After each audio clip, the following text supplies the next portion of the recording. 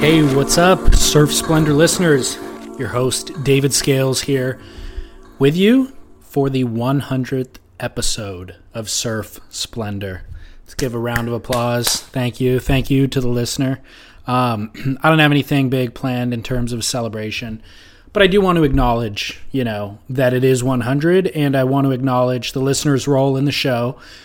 Something I've talked about in early shows, haven't really touched on it too much recently, maybe in the last year, but, it's like we create the content, you guys distribute, tell your friends, blah, blah, blah. But also, a lot of the guests that we've had on this show came through direct recommendations of a listener or by referral of the listener, and then that guest referred me to a different guest, and it's just kind of had a snowball effect, and there's no real way to identify all the moving bits in the arms other than just that it's a snowball that's picked up momentum and it's picked up snowflakes along the way. And so without, giving individual names, I'm just shouting out to everybody that I'm grateful for your collaborative effort. And I am also proud of the work that I've done with the show.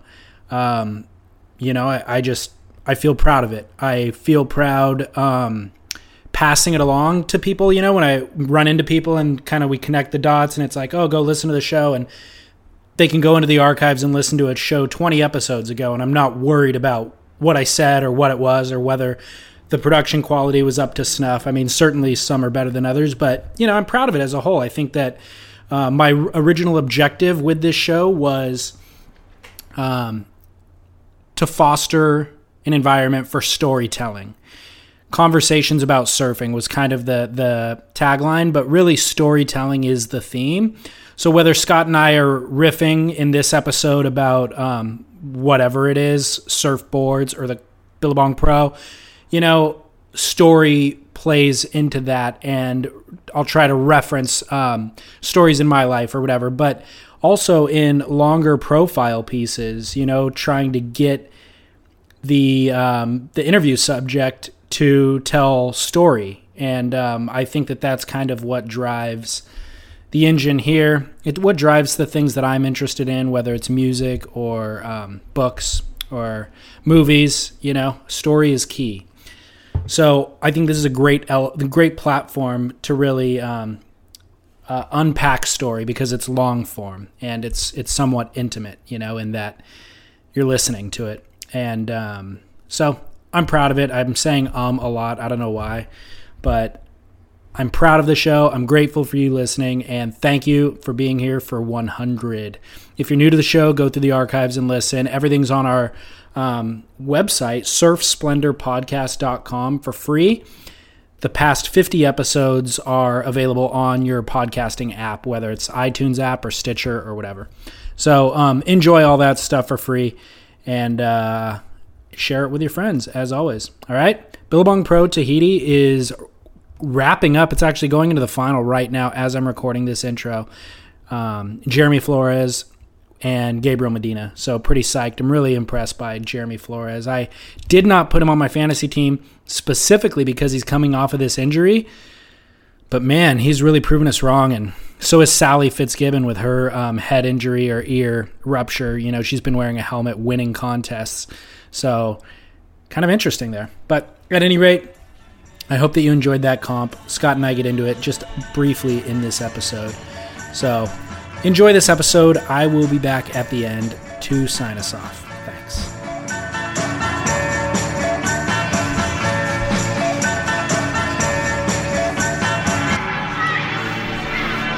Hell yeah, David Lee Scales. Welcome, everybody. Yeah, guy down the line, Surf Talk Radio.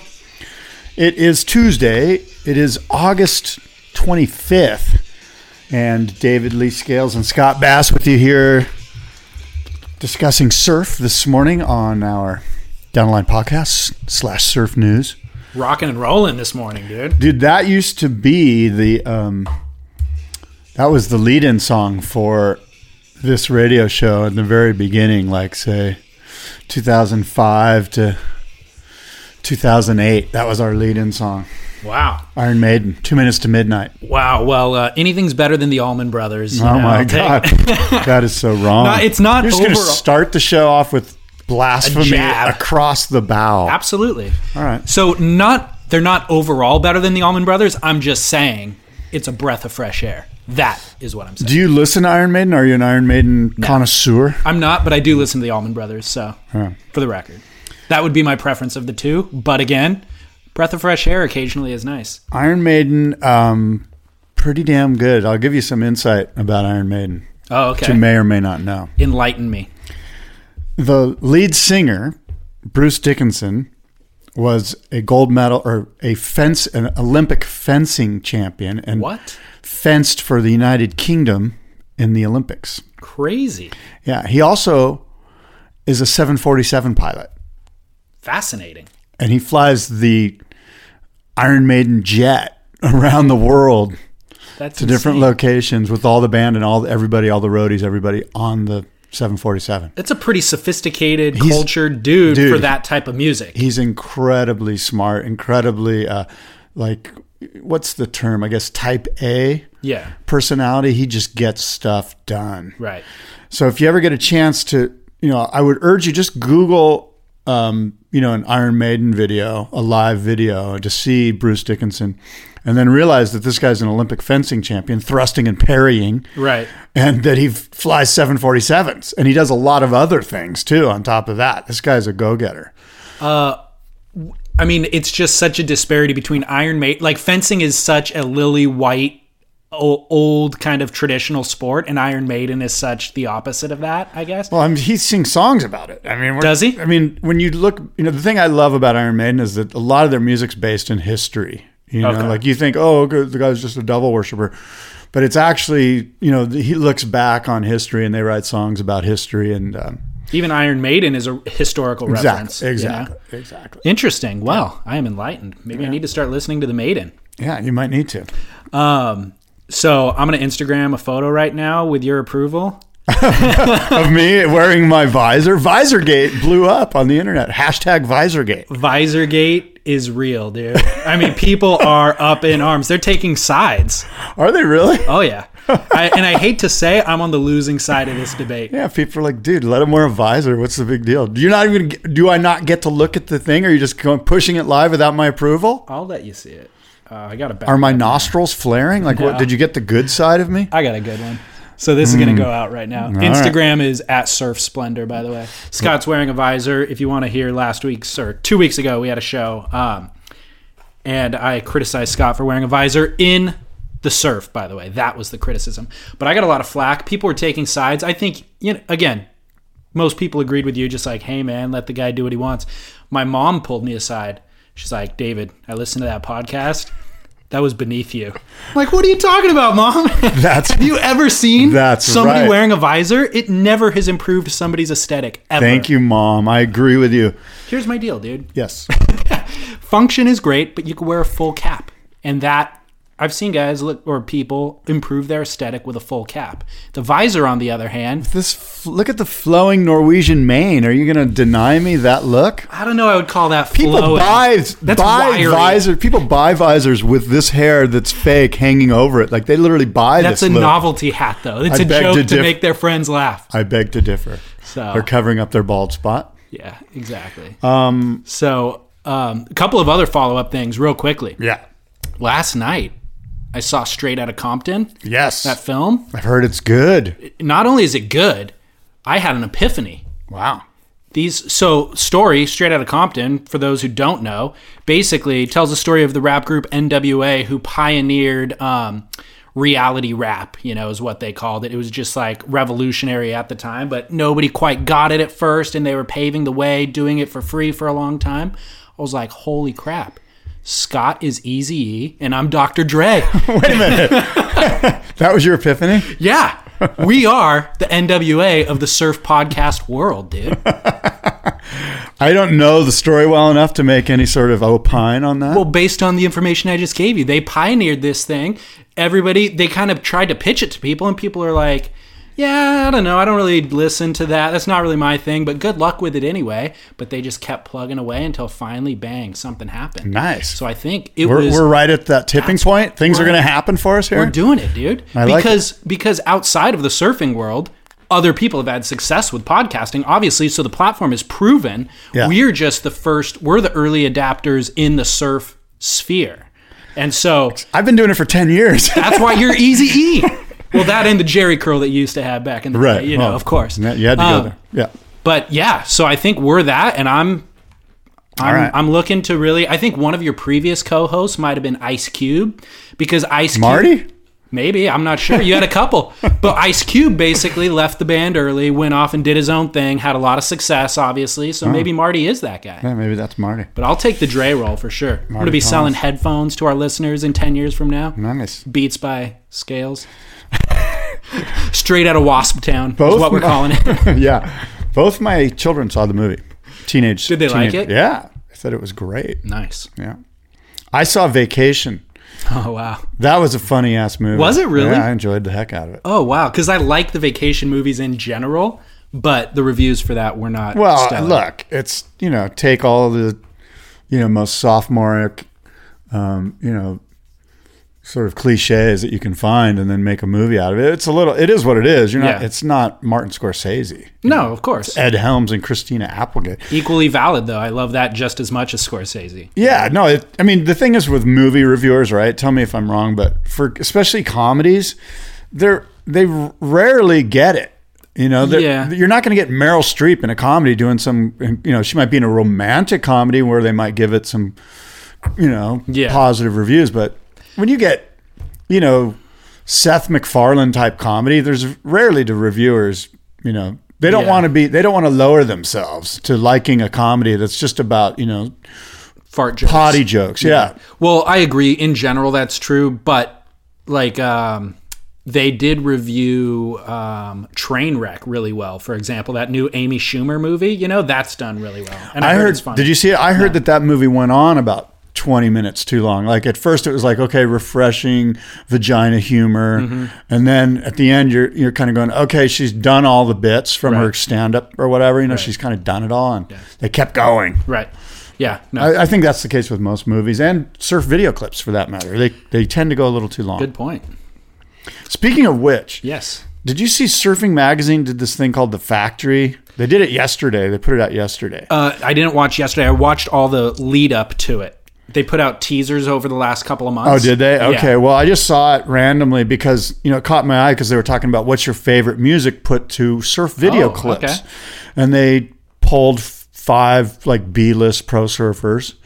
Some you could maybe say are A- list pro surfers. And they said, hey, what's the favorite music you want put to your clip, right?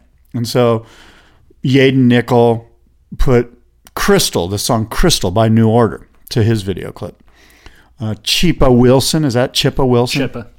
Chippa, mate. Chris Wilson, Chippa Wilson. Chippa Wilson put a Black Sabbath song, Under the Sun, Every Day Comes and Goes. Connor Coffin put this song by The Band, King Harvest. Okay. I can see you rolling your eyes at that one. No, I'm hip to it. And then Yago Dora. Yeah. Excuse me, who's Yago Dora?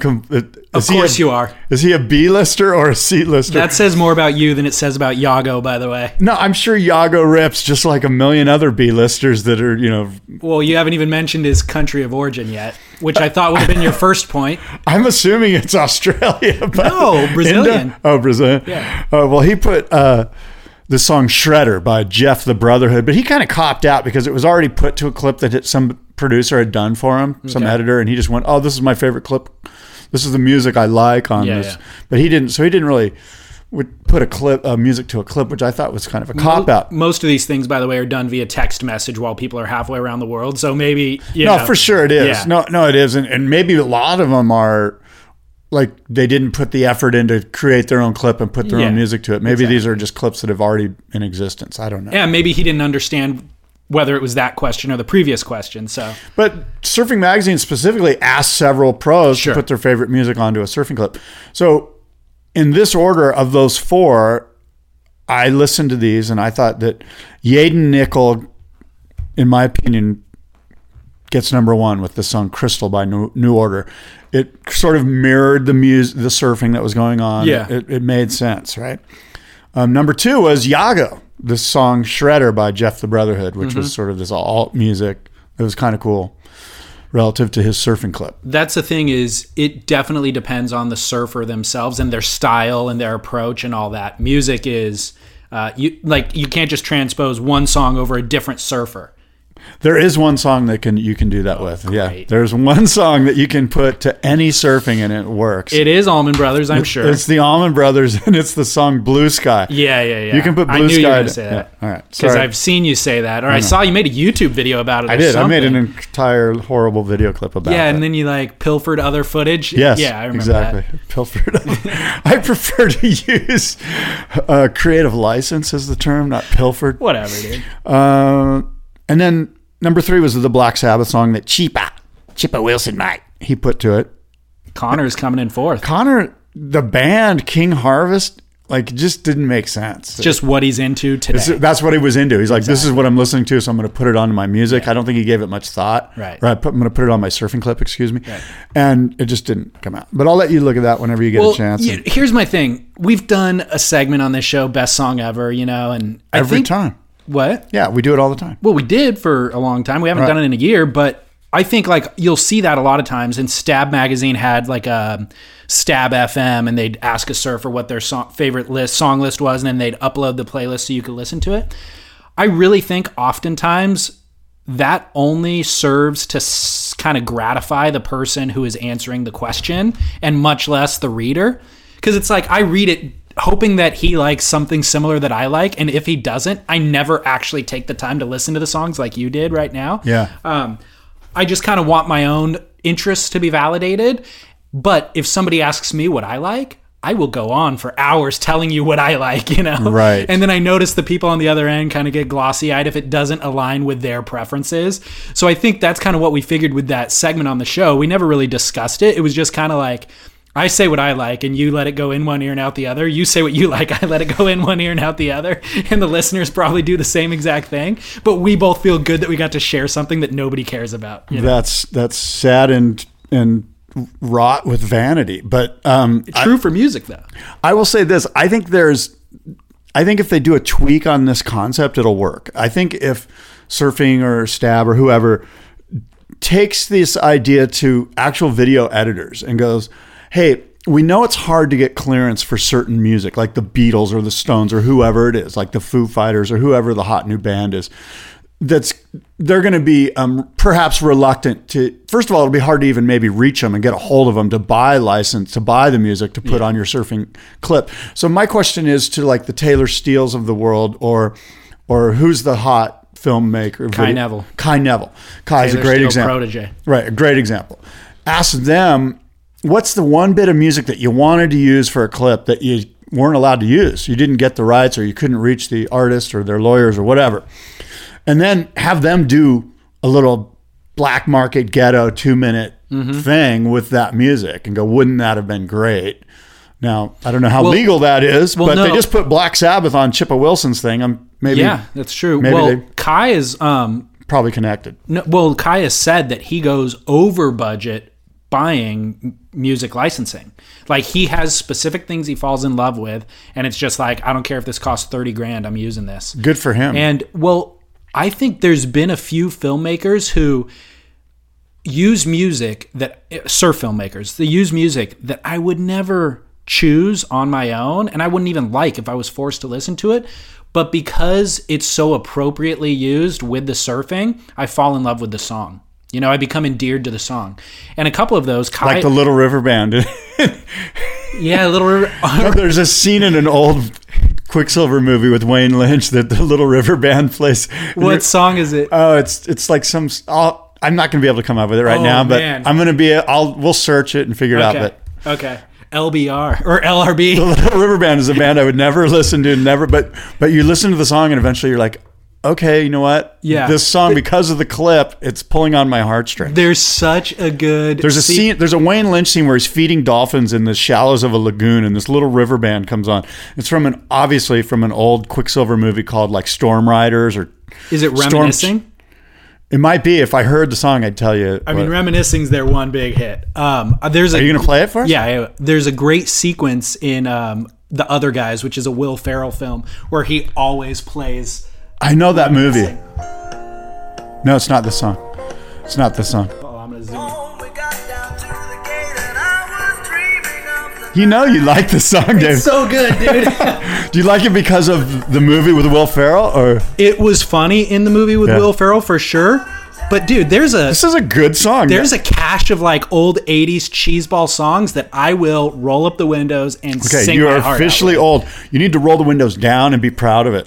No, I'm embarrassed. Come out of the Little River Band closet, my friend. But check out this Wayne Lynch. Hopefully, we'll be able to find the song, but. It might even be Christopher Cross or something. Oh, Sailing Away. It's not Sailing. It's not that one, but it might be a Christopher Cross song, but it's Little River or Christopher Cross. But yeah. Well, at any rate, what I was going to say is some songs that I absolutely love that I wouldn't necessarily love by filmmakers. Kai Neville's one of them. The other one is just all the stuff that Marine Layer Productions did for a couple of years. Dane Reynolds and Minnie Blanchard. Yeah. It's like they would use music that was so esoteric and strange that I would never come across, but it all worked perfectly with Dane's surfing and Jason's lo-fi style of editing, you know, and I ended up then finding that music and listening, and it became part of my repertoire. You know, you could argue that that's the power of some of these surf video clips. I mean, 20 years from now, you're going to hear that song and be stoked, and you might not even remember what the surfing was, you know, and that's sort of the case with like some of these other songs that you come across thanks to these surf edits. Yeah. And 5 years from now, you're, I know that song from somewhere. I really like it, and I want to listen to it, and I might buy the CD or download the music or whatever it is. Right. But I don't remember the surf video clip. I think it was Yaden Nickel somewhere or whatever. Mm-hmm. Actually, Yago Dora says that in this thing. He says, look, I like to listen to Led Zeppelin and Pink Floyd. I'm not even into this music, but this guy who did the edit for me put this song in there, and I really like this song. Mm-hmm. And now I'm opening up to this band that I would have, totally. You know, like you said. Yeah, totally. No, that's a great point. Very good. Do you want to talk about the Billabong Pro? No, I want to talk about Surf Snowdonia, which has apparently shut down for maintenance reasons. Already we've had like 1 or 2 weeks in, and they've had to they literally pull the plug and drain the thing. 6 million gallons. Oh, so you're hip to this story. Well, they are my kook, but yeah, go for it. Yeah, well, that's basically all I have is that they're down for maintenance issues. They're booked all the way through, you know, till school starts, which I guess is this week, and they've had to basically cancel all of these appointments, lose a ton of revenue. It's sort of the worst case scenario. You know, you want to at least be running for 3 months and into the winter before a maintenance issue happens. Right.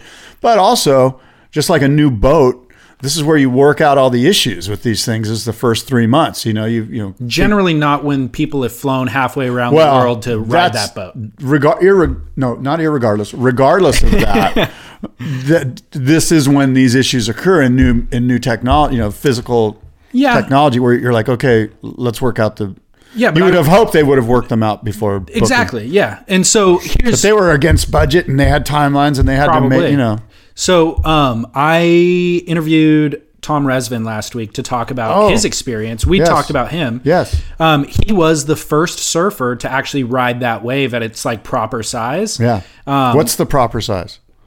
They're calling it 2 meters, which is what, 5.5 feet? Yeah. It was is that a 5.5? No. Yeah, it's like a 3-foot wave. Yeah. It's like waist to shoulder high, you know, basically. Well, that's good. Waist to shoulder is pretty good. So he wrote it, you know, a week or two prior to them opening to the public to give them feedback and all that sort of thing.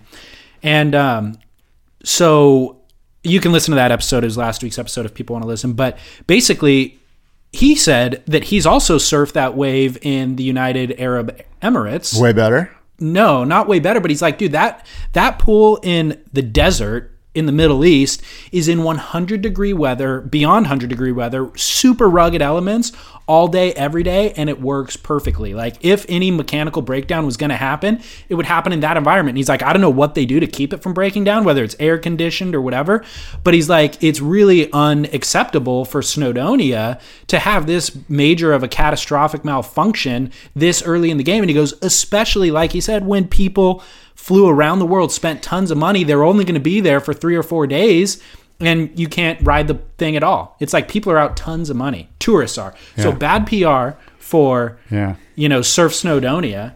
And the general North Wales region. Exactly. The Chamber of Commerce guy's like, this is the greatest thing that's ever happened. North Wales is now the new place for outdoor enthusiasts or whatever he said. Right. Because there's a bunch of things to do there other than just surf. Tons of outdoor stuff. But in the weeks prior to closing the park, the few weeks that they were open, they were receiving 1,000 visitors a day, and I guess 3,500 surfers overall in that period of time. So it's a lot of people whose plans got bumped for the closure. And I think Beach Grit, I don't know if you saw, I think Derek Riley or one of those guys at Beach Grit did this. They saw a review on Surf Snowdonia by just your average Joe guy that has a blog. It wasn't like a review for, any major, surf news outlet or whatever. And he came across it and he found it refreshing that it was sort of a letdown. The guy wrote this blog and he was kind of like, you know what? It was lame. Really? And again, I can't, word for word or even paraphrase how the thing went down, but check Beach Grit because he basically cut and pasted the whole blog on there. And it's pretty interesting. Interesting, yeah. Rezi said it's fine, like as a wave, if you compared it to something in the ocean, it's kind of like Malibu or Lowers, like a blend of the two, where it is kind of like a reeling Point Break, but a little bit soft and like, those waves sometimes that are like soft but fast? So you can never quite... Frustrating. Yeah, you can never quite get a good crack on them. Right. It's like you're racing, but then you tap it and you're like, crap, I should have bashed that thing, but I didn't have time to do a bottom turn. I just needed to make the section. And that's kind of the position. Yeah, and I told you that there's, the wave energy out on the shoulder is nil. Right. You have to be in the zone. So when you go out onto the shoulder, all of a sudden you're out in this like dead zone, even though you're on a relatively vertical wave face. There's just not a lot of energy there. Right. And that's part of the problem. Yeah, exactly. He said he was riding like EPS, because it's fresh water as well. So you just need like lightweight. You need different equipment basically to surf fresh water. Yeah. So when I did that interview, by the way, Rezi, what did he have to say? He has a lot to say. I know, that guy's a talker, I'm telling you. I think we squeezed an hour-and-a-half interview into 45 minutes. Nice. No joke. But it's amazing because I don't even have to ask questions. Yeah, he just rolls. I ask one question, and then I'll have, like, in my notes, 20 questions, and he'll just ping-pong them. Like, he'll hit them without me even asking. I just sit there nodding, and then he'll come to, like, an abrupt stop. The listeners must have been happy. No, they loved it, actually. I mean, honestly. Less David, more Rezi. Exactly. I see what you're saying. So anyway, he'd come to like an abrupt stop, and then I'd kind of like, zoom back in and be like, oh. And then I'd have to scan my notes to figure out which of the 20 questions he didn't quite and which fits into the narrative now. And it's less work for me in certain ways, but more work in others. But he's a great, great guest. Yeah, People he is. always like him. Yeah. Interestingly, we recorded this interview in Huntington Beach in a little side street, kind of back alley seating area outside of a coffee place. And in that 45 minutes, Rusty Long walked by, little cameo appearance. Ryan Turner walked by, little cameo appearance. And I was like, it is Surf City, USA, but I take it for granted. And I probably could have gone down to the pier and watched Sippo surf that day if I wanted to. And whoever else, Courtney Conlog. And that's kind of a rare thing. It's common for you and I in Southern California to be around all these pro surfers and they're just cruising and part of the scenery. But for people listening to the show around the world, it's probably awesome, to think that you can just be at the beach and have pros come through at any given time. Be like you're going to play a pickup game of basketball at the park and LeBron's playing on the court next to you. Not LeBron, more like, dude. No, more like, a guy who rides the bench for, the Milwaukee Bucks. Wow. No, seriously. Straight burning. No, I'm not, but I mean, Rusty Long. Right no, now. the question is, what is a pro surfer is my point. Like a guy who makes a living riding a surfboard? Well, I don't know that Ryan Turner makes a living. Maybe he does. He was actually on his break from the Sugar Shack at the time. Yeah, and Rusty was there because he works for Reef. He's a sales rep. Right. And so, it'd be one thing if, Kelly and Julian Wilson walked by you, then maybe it's like LeBron. I've seen That's them. LeBron. I've seen them I there have too, but you didn't. My point is that... Not while we were recording, but point is we have seen those guys paddle out. I mean, I've been surfing 54th Street randomly and Julian shows up. Yeah. And so you have a good point as well. I'll recant my original wording and say surf celebrities walk by. Not pro surfers. Well, I mean, and maybe they are pro surfers. We always get into this conversation. It's just like, you're a pro surfer. I mean, like, what does it take? What is the... I definitely am not. you make more money from surfing than some people might. But not from the act of riding the surfboard. Right. Well, either does Ryan Turner or Rusty Long, but you still consider. Why do you consider them pro surfers? Because they started that way. So I still view them that way. So they're retired unofficially. I just view them as being a professional. Pro surfer. But I mean, I totally understand what you're saying. My point is just that it's rad to be around all these people at all times, and we take it for granted. It's very cool to be around Rusty Long because he's such a great person. I don't know Ryan Turner, so I don't know what it's like to be around him. Yeah, but. When you're hiring for a small business, you want to find quality professionals that are right for the role, and there's no faster or effective way than through LinkedIn Jobs. Your time and capital are precious, and there is a powerful resource that can help you focus on what you're good at and integrate people into your team seamlessly to help grow your business. LinkedIn Jobs has created the tools to find the right professionals for your team efficiently and for free. LinkedIn isn't just another job board. Everyone is already on LinkedIn with their resumes and references, and now LinkedIn has designed a hiring platform to connect you with candidates specifically qualified for the job that you post about. More than 1 billion professionals meticulously organized to connect people by skill set to help us all advance our position. 2.5 million businesses already use LinkedIn for hiring, and 86% of small businesses get a qualified candidate within 24 hours. It's that fast, easy to use, and effective. LinkedIn Jobs can help you write job descriptions, filter the right person to you, and give you the tools to help you interview them like a pro. LinkedInjobs.com/surf is where you go to post your job for free. Yes, totally free. That's LinkedInjobs.com/surf to post your job for free. Terms and conditions apply. Ryan, for those who don't know, Ryan and his brother Timmy, their parents own the Sugar Shack, which is a restaurant on Main Street in Huntington Beach, and it's kind of a mainstay. Timmy's a great guy. I love that guy. Yeah. His stuff, the films that he was making back, in the mid-2000s were incredible. Timmy Turner. Last time I saw him, he was feeding me oatmeal at the Sugar Shack. Exactly. I love that guy. That's the thing. He's the coolest guy in the world. He'll put in months at his family's business and then go to Indo for months. Yeah. What was the name of that movie? Second Thoughts.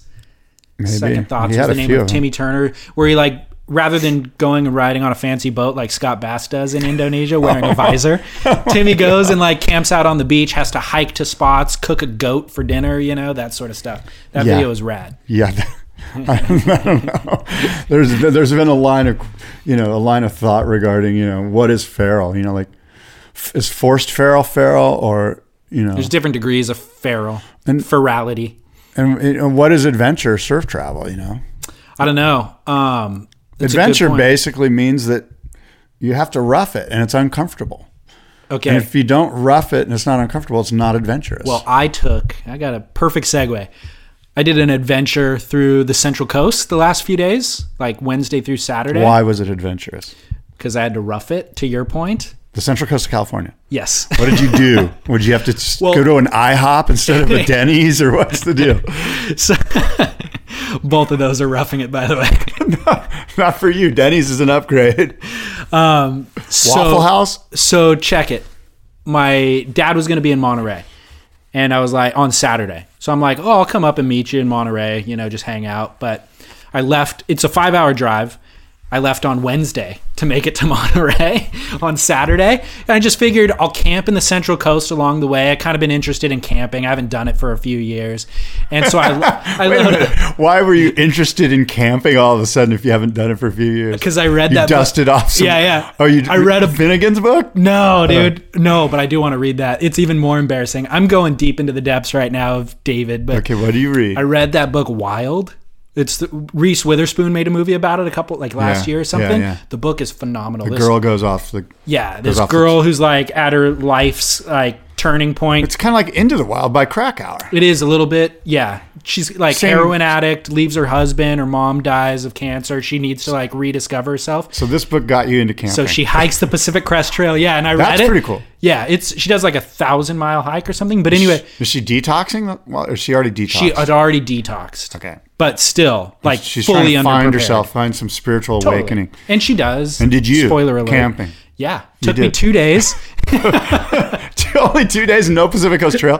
That's what IHOP will do to you, dude. IHOP is a spiritual awakening. 2 days, The dude. I psychic literally. transformation. So that's the joke. Is like I was like, I'm gonna camp through the week, like through Wednesday, and then I'm gonna meet up with my dad, dude. After 2 days of camping, which by the way wasn't even that bad at all, I was like, I booked a hotel the third night. You're like, I found God. I'm booking a hotel. Doesn't take me long. I'm a fast learner, Good you for know. you. But it was definitely rad. Like just hiking into surf spots with nobody out in the water.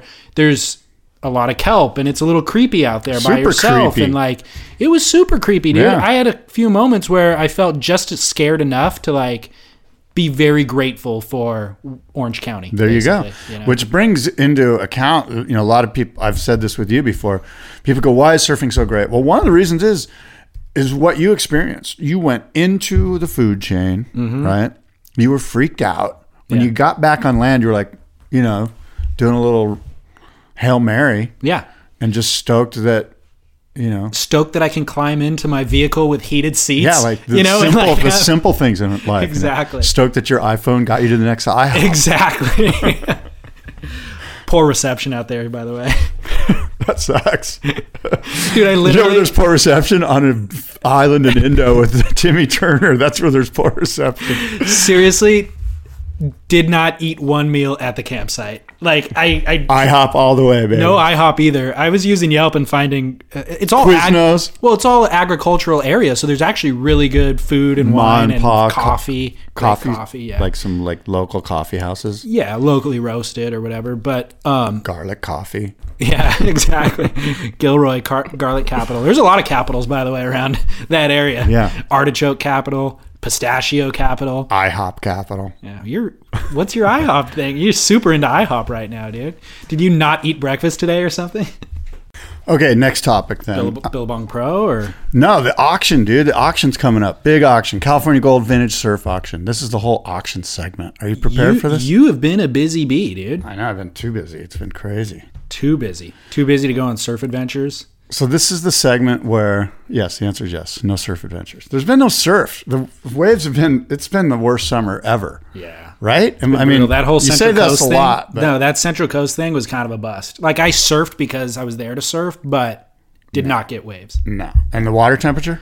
Warm, dude. All the way into Monterey, it was in the low 60s. Nice. If you can believe, I've never seen I do that believe before. that. Yeah, I know. It's pretty rare. And there's been a lot of El Nino talk and yeah, again, the surf in Southern California, especially in San Diego, has been just dismal for probably 2 months, I would say. Yeah, maybe brutal. more. Brutal.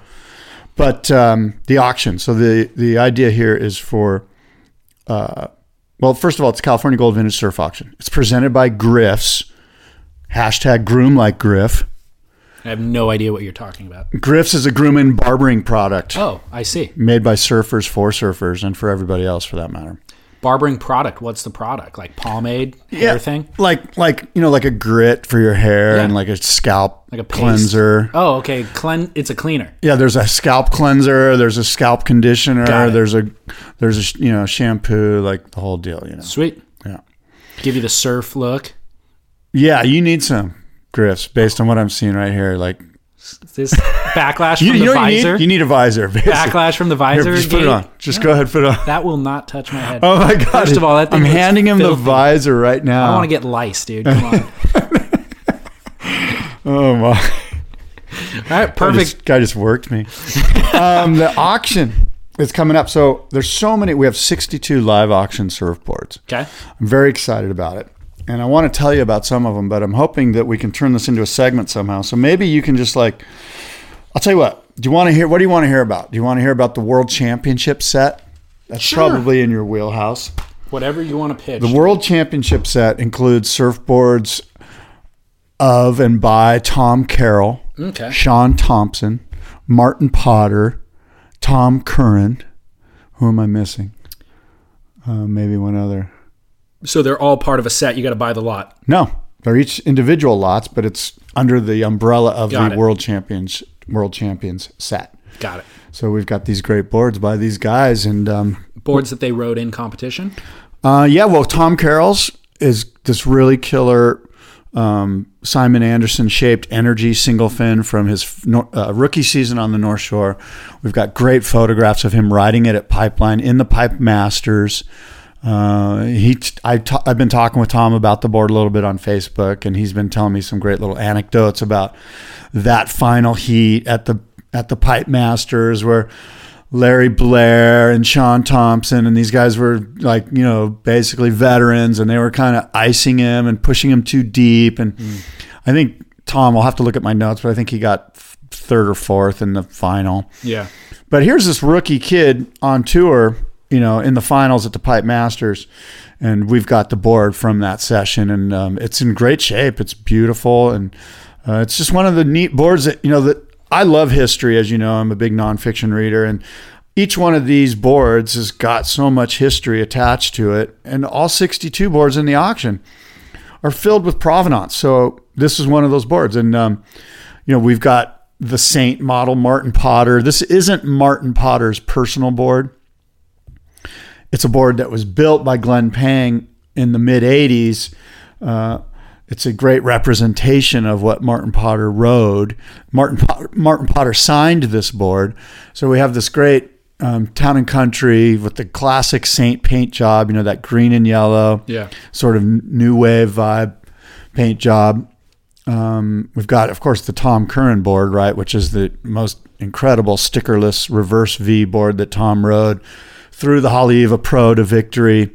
And then it's historically an important board. Yeah, well, they all are historically important, I think. But this one, because of the Tom Survey image, which is considered by some like the most classic surf picture ever, this board has got a lot of mojo. Yeah. And Maurice Cole shaped it. Right. So tell me about the auction itself. How long has it been going on? Is it once a year? The auction's biennial. Okay. Which is every 2 years. Got it. It's been going on since probably 2001. Okay. Was the first one. So there's been 7 of these thus far, or something to that effect. Randy Rarick held them in Hawaii until 2011, and basically handed the reins over to myself and to the Surfing Heritage and Culture Center to take on the heavy load, and Randy helps me find the boards and get the boards up to auction speed. He's like American Pickers, guys. He is. He knows everybody. He's been everywhere and has more access. And I would assume too, as the auctions gain steam over time, people probably see boards fetching higher and higher numbers, and if they have something like that in their garage, probably a little more apt to part ways with it. Yeah, well, from an investment standpoint, they're great investments. They don't lose. There's only so many of these boards. These aren't boards that are mass produced by a computer. These are hand shaped boards by Jerry Lopez, by all sorts of legends, George Downing. Just the list is endless. I could go on and on. I wouldn't want to leave anyone out, but. From an investment standpoint, if you have one of these in your garage, you're sitting pretty. Oh yeah. And so we're excited. I mean, there's just so many great boards. I've got this list here. I don't know if any of it interests you. Well, where can people access that list? Well, I'm in the process of building the program, which means writing the copy for the program, the words that describe the boards, and getting the pictures made. So the program will be available and online within 2 weeks. What's the website? TheVintageSurfAuction.com. When does it take place? TheVintageSurfAuction.com, September 26th in Culver City. You said those are live auctions. Can people access or bid online? You cannot bid online. You have to be at the auction to bid. But if you're, like, say, in England and you want to buy a board, you can have a proxy bidder there for you. Got it. Somebody like yourself, David Lee Scales, you could go there and be the proxy bidder for somebody in England or on the East Coast or wherever. Got it. And we're going to have a bunch of legends there. Of course, Sean Thompson will be there. Tom Curran will be there. Barry Kanayapuni will be there. Greg Knoll will be there. Mickey Munoz will be there. Maurice Cole. Hopefully Tom Carroll will be there. I've been chatting with Tom. Tom might be here for the Lowers event. It's right after the Lowers event. Smart. So there'll be a bunch of guys in town. Who knows? Maybe some of these B-listers from Huntington Beach will roll up and we can hobnob with them. I suppose when you put those names in the mix, it does make my cameos feel very inadequate. It's going to be a fun time. Yeah. And the auction. Dave's like, let's move away from the auction. Dude. We get it. Like, what's the website? What's the date? Okay, next. Perfect. Oh, well, it's because I'm excited about the Billabong Pro, man. We're going into the final day. We need to wrap up the show in the next 30 minutes because it's going to start at 10:30, and I want to watch it. Okay, you're down. I'm down with it. I know where you're yes. The answer is yes. Okay. Of course. Billabong Pro. Billabong Pro. So they went on 7 lay days, and they just resumed competition yesterday. By the time people listen to this, a winner will have been chosen. But there's a few things I'd like to discuss about the event thus far. Okay. Every time they do the morning call, and Rosie Hodge is sitting with Kieran Perot in the channel. Yeah. She goes, "So Kieran, are we going to get today's competition underway?" The first word he always says is yes. Even on the lay days. She'll be like, "So, it's kind of, there's a bit of storm out there today and the waves aren't so good. Are we going to get today's competition underway?" He goes, "Yeah, there is a bit of a storm out there today." He'll say yeah to like validate whatever it was she was talking about. But I'm like, no, don't use the exact opposite word. Her final question out of her mouth is, "Are we going to resume competition?" Meaning the first word out of your mouth needs to be no, because it throws me off every single time. I encourage listeners, go back, watch all the morning shows. He does it every single time, and it's driving me insane. How absolutely beautiful is Rosie Hodge, by the way? Like, she's gorgeous. She's like they could definitely use more Rosie Hodge on that thing. Like, well, I mean, smart, articulate, nuanced, all of it. But I agree. I know she's beautiful, and then the camera cuts to her, and I'm like, incredibly beautiful, like in a trance. And are Ronnie Blakey and her, like, they are destined to get married and have beautiful children? Like, it seems like that's the case. She's in a long-term relationship with a local San Clemente dude. You're kidding me. No, she lives here. Oh, really? We're in San Clemente right now, by the way. Oh, wow. Yeah, no, she's... Who's the lucky guy? I don't need to air there. Him. No, I don't know him, but like he's in the circle. Like I know people that know him and all that sort of stuff. Well, he's a lucky guy, whoever it is. I can't believe you're holding him back right now and you're not telling us because you're like afraid that he's going to find out you were talking about their relationship on the air and you're going to be like shunned or something. Dude, he's not a public figure. It's not like, she is, therefore he is. That's true. I mean, look at Oprah's dude. What's his name? Stedman, of course. Yeah, Stedman. Like, who the hell's that? I don't know. I couldn't pick him out of a lineup. Yeah, he's Oprah's dude. Yeah, he's Oprah's dude. So who's Rosie's dude? Well, if we want to go down that route, we can. We could be the TMZ of surf culture. No. Okay, you know what? You've righted the ship. Okay. I won't go there, but I just want to say that she's gorgeous. Unbelievable. And while I won't call him out, I will comment on how beautiful his girlfriend is. And she's smart. She's all those things she said. And so why not put her in the seat instead of some of these other people? They have been. It seems like she's been getting more and more airtime.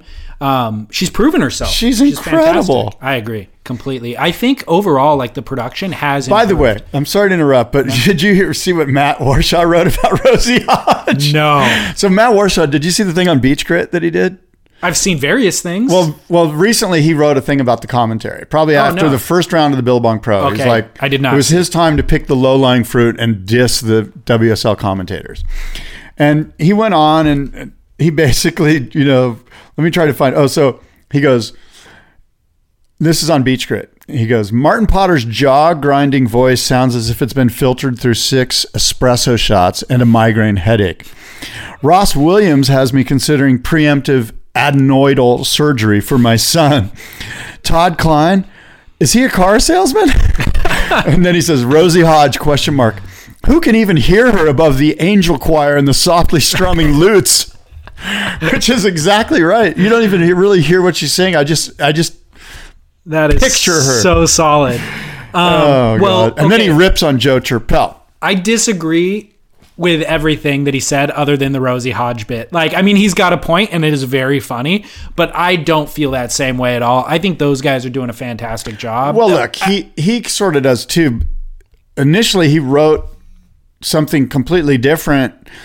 It was on a totally different line of thought, and he chimed in a little bit at the end about the WSL commentators. Then Beach Grit, Derek Riley goes, Matt, the only thing you said that I was interested in was the WSL commentators. Can you pontificate more or elaborate, I should say?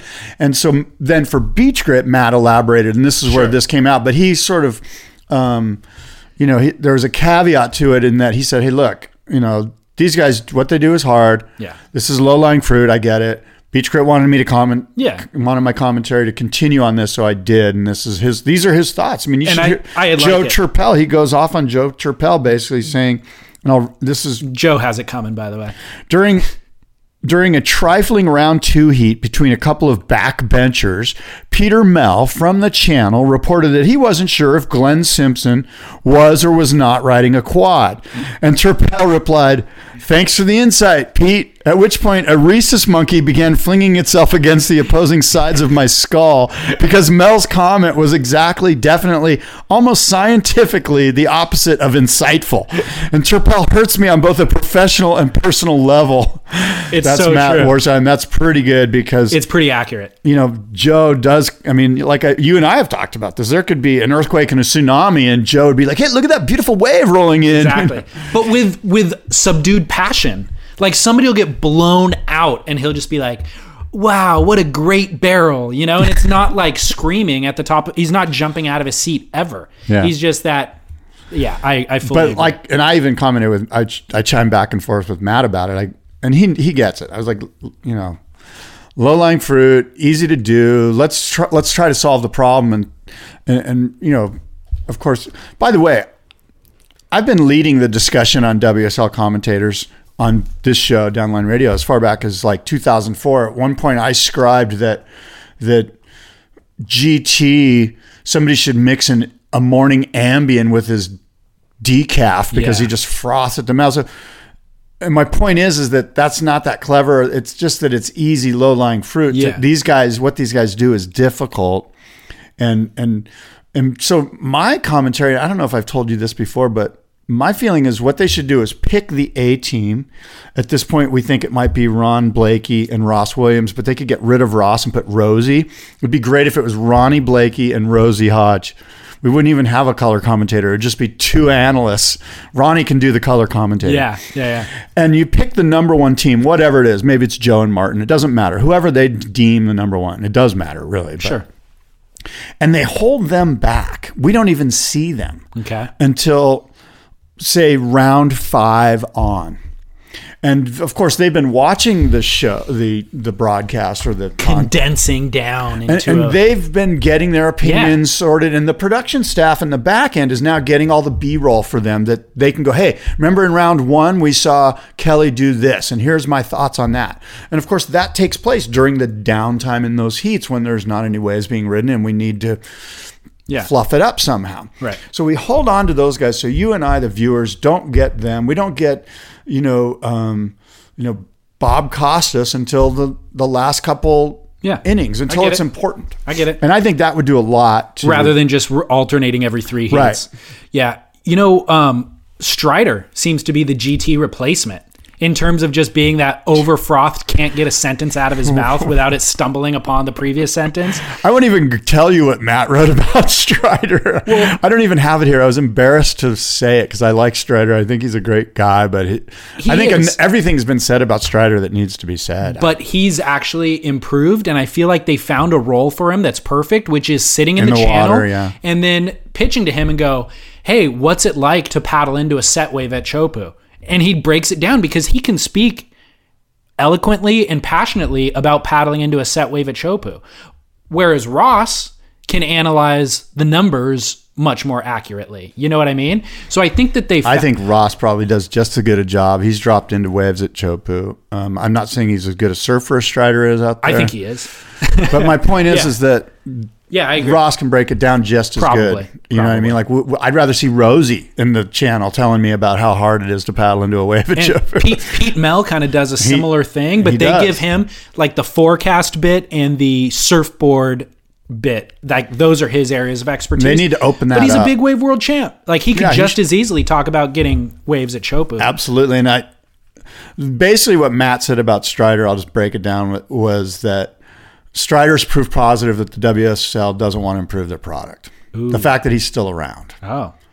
That's from Matt, not from me. Wow. But it's sort of, if they want to improve their product, certainly there's lots of places you could go, and that might be one of them. Well, I was surprised this season when they did not bring back, I was not surprised when they did not bring back Pat Parnell. I thought that was smart. I heard that was a money thing. that he wanted a lot more money, and they weren't willing to pay it. Not to mention he called Julian Wilson, Owen Wilson, and Owen Wright. A million mistakes, yeah. But when they made a few cuts like that, I thought that Strider might have gotten the axe at that point. But when he came back, it felt like he got coached up and like he had improved his product and all that sort of thing. But I agree, not to the point of Ronnie Blakey's professionalism, who is the male version of Rosie Hodge, as you pointed out. Yeah, they should have children, quite frankly. Like that's something that. You would see on Beach Grit. I mean, if humanity wants to improve their product. Exactly. Oh, man. So... what else about the Billabong Pro? Did you have thoughts about it? One thing is that relates to you and your boardroom show and surfboards. Josh Kerr is winning on an asymmetrical surfboard that he shaped, quote unquote, probably helped shape, with Rusty. Yeah. And we've talked about in the past, he's ridden asymmetrical boards out there. And, we've got... in San Diego, in your hood, you've got Carl Ekstrom, who had the patent on asymmetrical boards. You have Ryan Birch. Here in San Clemente, we have Donald Brink, who's been a By the way, Donald Brink is on a Coors Light commercial on national TV. What? I swear to God, I saw Donald Brink on like the Golf Channel or something. Sorry. On the Golf Channel or someplace. YouTube. Maybe it was on NFL Network no. This was on national. You're 100% sure it's him. Donald Brink is in a Coors Light commercial. He's talking. He's surfing. What? And then they've got like that, that sort of romantic front backlit sunset shot where they're having a coldie as a refreshment. And as opposed to, and then it says like Coors Light. For more, go to CoorsLight/BrinkSurf.com or whatever. Like, wow, he's like nationally known. Wow, that's crazy. Is it like an asymmetrical can that they're introducing or something? No, it's more of a lifestyle thing. Like there's this hipster dude with glasses from South Africa that's super smart and, and has a great PR team apparently, or marketing or management guy. He kind of sells himself. He's such a sweetheart that people go, yeah, I love this guy. And he does this and he's smart and he's from South Africa. And that's a story in and of itself, dude. I'll find that video and try to get it on Surf Splendor Podcast. Call Brink. Yeah. That's awesome. Well, so anyways, asymmetry is what we're talking about. And that board that Josh Kerr is winning on is currently being auctioned on eBay. Yeah. And they're going to give the proceeds to a charity. And the charity for this board is Fleahab. Right. That's what I saw. Flea Verosco's, drug rehab program that he's got going on in Santa Cruz. Yeah. So I think that's really cool. Number one, that Kerr's pushing design. And then number two, that they're donating the proceeds. It is cool, and he's surfing well. Surfboard wise, the thing that I'm really looking at is that Kelly Slater's riding this Weber 4-fin, this quad fin, and it's kind of neat. And quite frankly, I keep waiting for the board to not work, and it seems to be working pretty good for him. Yeah, I think it was round one, maybe, or maybe it was where you were kind of going. I was really studying the board and going, maybe Kelly's just so good, he's making the board look good. I want to say it feels longer ago than that. I'm wondering if maybe it was Cloudbreak. He rode it in round one. He did ride it, Reese. Yeah, I think it was, and it did not look good, and he lost the heat, and I was like, oh, that was a mistake. But if it is the same board, it's certainly a Weber. He is ripping on it now. That yesterday he surfed really, really well. In both heats. Yeah, that one wave where he just kind of manned his way through it. It was chandeliering and it was crumbling. The final minute of that round 4 heat. He needed a 7-something, and he got the score. And he just grinded through that foam. Yeah. And not to mention, of course, CJ's wave, which was just incredible. Yeah. Which was just mind-bending, like Houdini. Like that moment where you're like, okay, he might make it out. No, there's no way he's making it out. Oh, you know what? The wave's over. Why are they still even showing it? And then he just somehow comes out. Yeah. That was amazing. Yeah, that was really amazing. And Bruno Santos, I have him on my team. I know Tony Roberts has him on his team. I mean, how can you not take a wild card that's won the event before? That's like not taking Joel Parkinson at J Bay. I'm pretty upset about this whole fantasy surfer thing because I'm kicking your ass again away out of my grasp so badly. And the problem was I picked my team a day or two before the event when Bruno wasn't even on the roster. He wasn't available.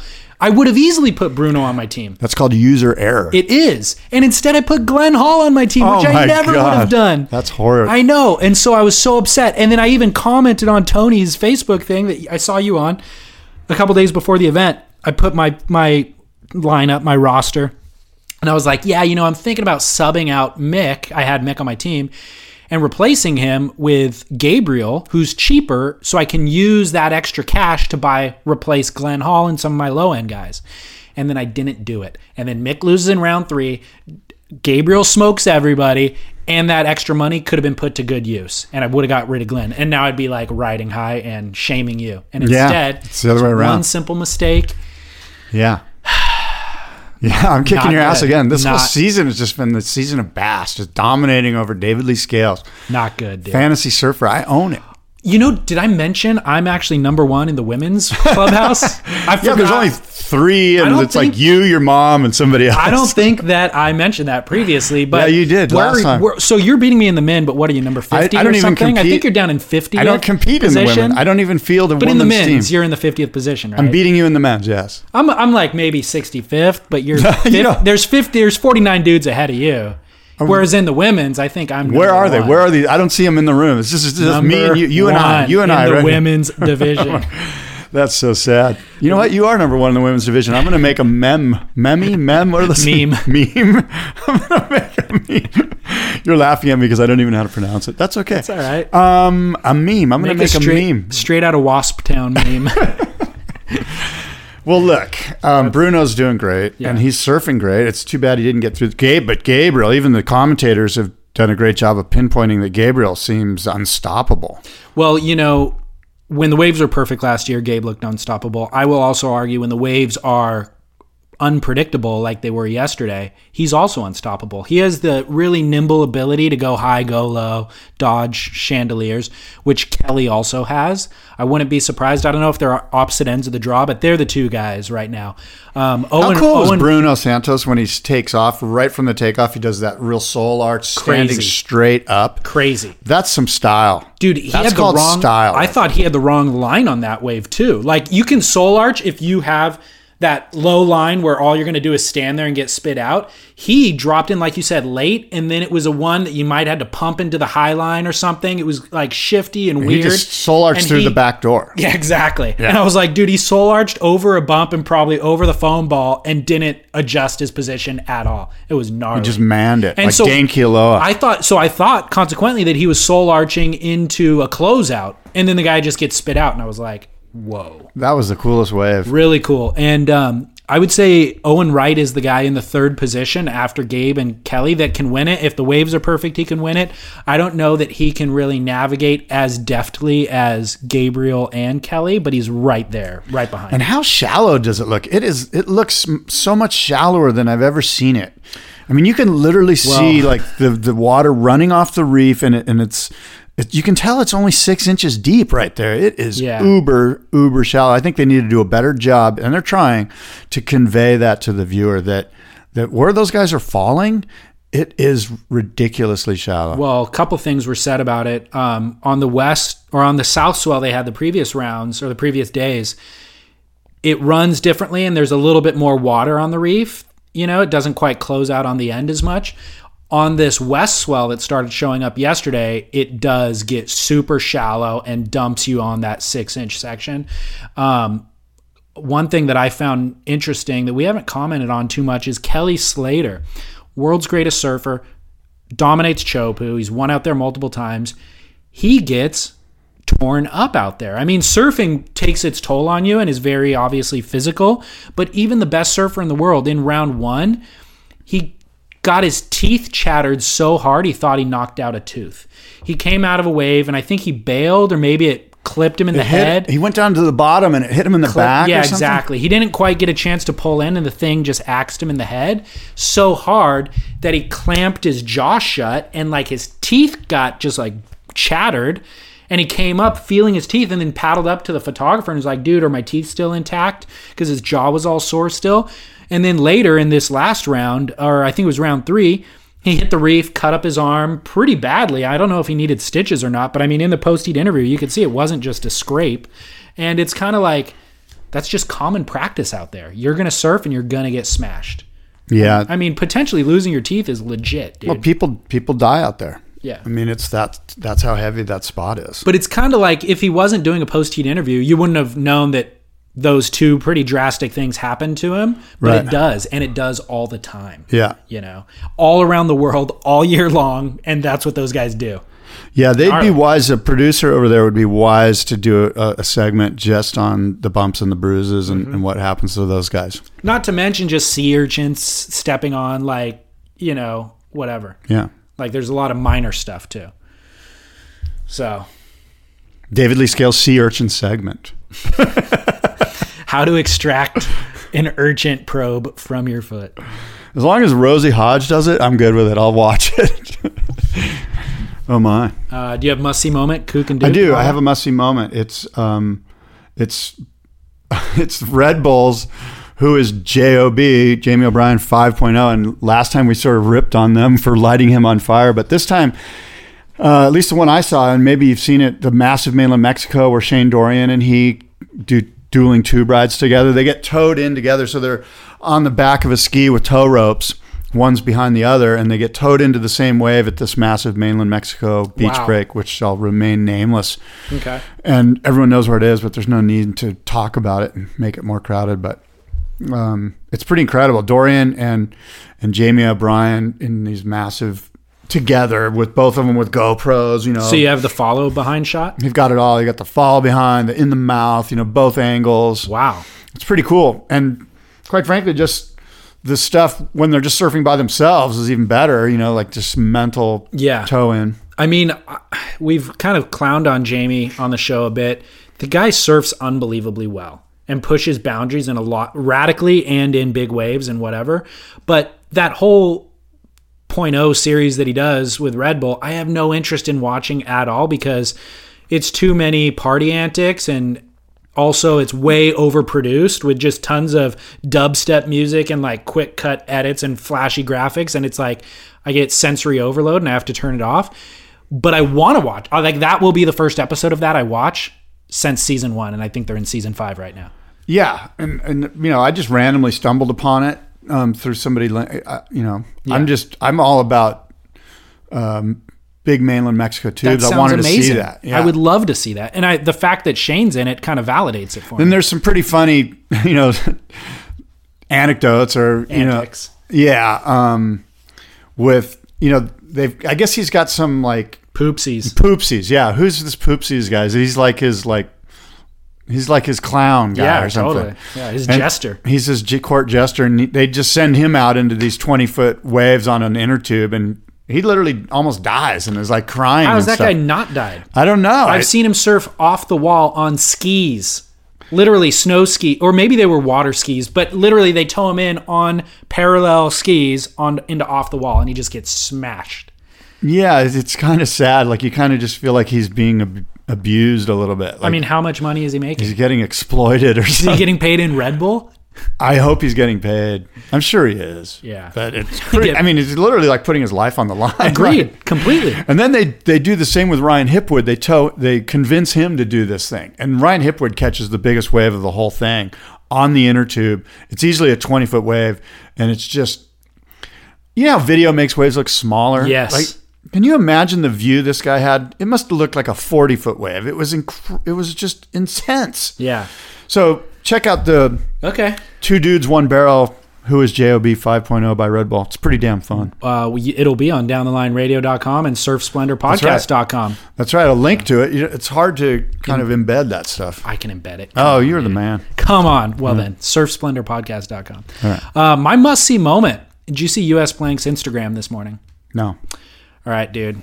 I was wanting to talk about this the last couple of shows, but I didn't want to just brush past it. I thought it deserved like its own discussion. I'm going there right now. All right, check it. Yeah, I was down in Costa Rica, Nicaragua last month, and spent some time in Nicaragua with these two little girls. Shapeshifters? No.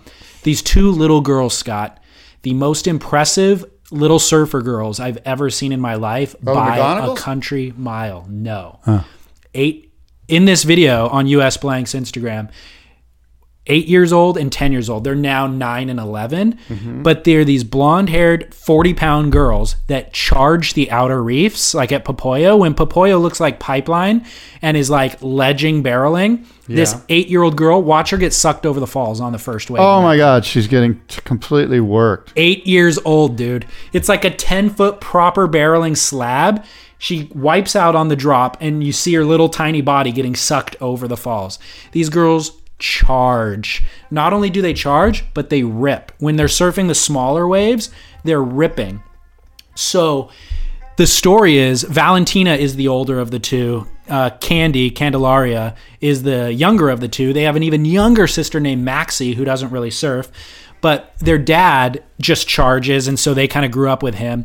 And they paddle out without their dad oftentimes into those kind of 10-plus foot surf. Their mom's on the beach filming. They're just comfortable being in the water like John was at Pipeline back in the day, and they charge. So our group was out there surfing this kind of, it was at Colorado's. It was maxed out. It was like 10-plus foot swell, 10 to 15-foot swell. So Colorado's is too big to surf. So you go down the beach. There's a surf called Ponga Drops, which is kind of more open ocean style wave, kind of like Sunset Beach, actually. A lot of shifty water moving and kind of a peak that kind of shifts. And so our group paddles out there, and these two girls came with us. And our buddy Eric Kramer, who you might know, ex-pro surfer, the guy still rips. He's paddling into a wave that he was going to back out of. Like literally, like he's paddling into this 10-plus footer, like digging in and all the offshore wind coming up. And he said, like, he was not sure if he should even go because it was a little sketch. He hears this little girl's voice deeper than him, 10 feet deeper on the proper peak go, "Hey, Eric, are you going?" And he glances over and she's got her head down, 11-year-old girl digging in, and just pops up to her feet and takes off into the infinite abyss. Eric pulls back, baffled, going, "Dude, I seriously was going to chicken out of that wave, and I was on the shoulder." Valentina rushing it. And then not only takes off, rips the thing, does a couple of turns to the beach, to the inside section. These little girls are insane. So we spent like 4 or 5 days with them. They charged, they ripped, and additionally, speak multiple languages, do like judo, do yoga, do all sorts of cross-training kind of stuff. They're like the most impressive little girls I've ever been around. They will be world famous at some point. It's just they're living in Costa Rica in anonymity, kind of like everybody down there knows. Yeah. But I was baffled, like speak perfect English and really interesting stuff too. Like I was like, oh, I'll send you some video clips, and she's 11 years old, and she's like, "Oh, what file type are they?" I tell her, and she's like, "Oh, I'll have to convert them because, I run this and blah, blah, blah. But you can email them. Can you Dropbox them? Send them to my email." Like just very technically proficient, sophisticated, well-spoken. It felt like you're talking to a adult, and she's 11 years old, but as small as an 8-year-old, Crazy. Does that speak to the adults that you interact with Probably. Here in the United States more than... Probably. Isn't that the way you should behave? My favorite quote from that Tim Ferriss podcast with Laird Hamilton that I was talking about was he's like, if you're always the smartest dude in the room, doesn't mean you're that smart, just means you're in the wrong room. That's epic. Speaking of Laird, we've the classic surfer magazine from 2000, the Oh My God cover, Millennium Wave. the Millennium Wave. Yeah, at Chopu. Yeah, we've got that board. That board's in the auction. That's one of the boards in the auction. Toe-in board, obviously. Yeah. Sweet. Yeah, the toe-in board. It? Bill Hamilton, his dad. Okay. Yeah, it's incredible. It's a good get. Yeah. We've got a bunch of killer boards. It's ridiculous. Well, Kook and Duke, my Kook of the month or Kook of the week is the Snowdonia for closing, obviously, and probably putting a bunch of people in a bit of a tizzy for traveling. You have a Kook? I don't. Okay. I'm sorry. My Duke is Google for yesterday putting Duke Kahanamoku as their banner. When you visited Google, they oftentimes change out the logo. Yesterday was a logo of Duke because it was his 125th birthday. So they paid tribute to Duke. That is pretty cool. And my Duke is... it's their Duke for using the Duke. Yeah, my Duke is the guy who did the artwork, Mike Cruikshank. So I was wondering. It was really good. Yeah. So good job on doing that, Mike. Very cool. All right. Speaking of 125th birthday, Yosemite National Park is having their 125th anniversary on my birthday this year. So I'm going to spend my birthday with their birthday. They literally opened the park on the day I was born, 110 years prior or something like that. Oh, my God. Not 110, 90 years look, prior. you're winning the women's fantasy surf, all right? Get over it. So I told you I'm into camping now because of that Buck Wild. This is part of that. Yeah, they've got IHOPs there. Well, that's cool. I want to go visit Yellowstone. That's on my bucket list. It's on mine, too. I'm going to go for sure. 15-hour drive. I already looked into it. I want to go there. I heard in September. It's awesome. Okay. Well, you've got a few days to plan your trip, dude. Next September's September. right around the Not corner. going to be this September. It's going to be next September. We got the vintage surf auction coming up. I hadn't heard. Yeah. Wow. It's going to be interesting. good. I've never heard of such a thing. Do you have any involvement with that at all? Okay, well, until next time, for David and for Scott, adios and aloha.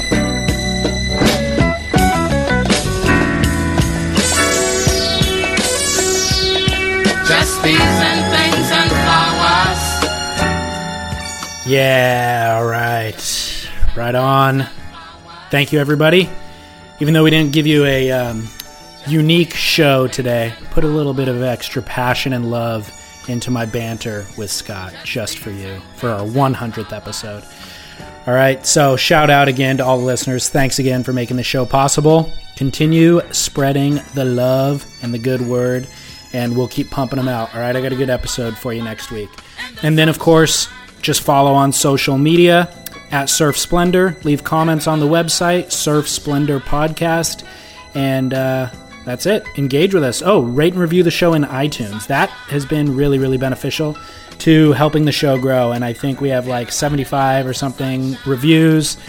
I don't know how many ratings, but it's like mostly 5 stars. There's a 1 star and there's a 4 star in there. So the rest are all 5. So pretty amazing. On Yelp, that would be a proper 5. All right. So thank you for that. And enjoy your week. I will be back next week, but until then, I am encouraging you, get in the water, no matter how big or how small, catch a couple waves, and shred on.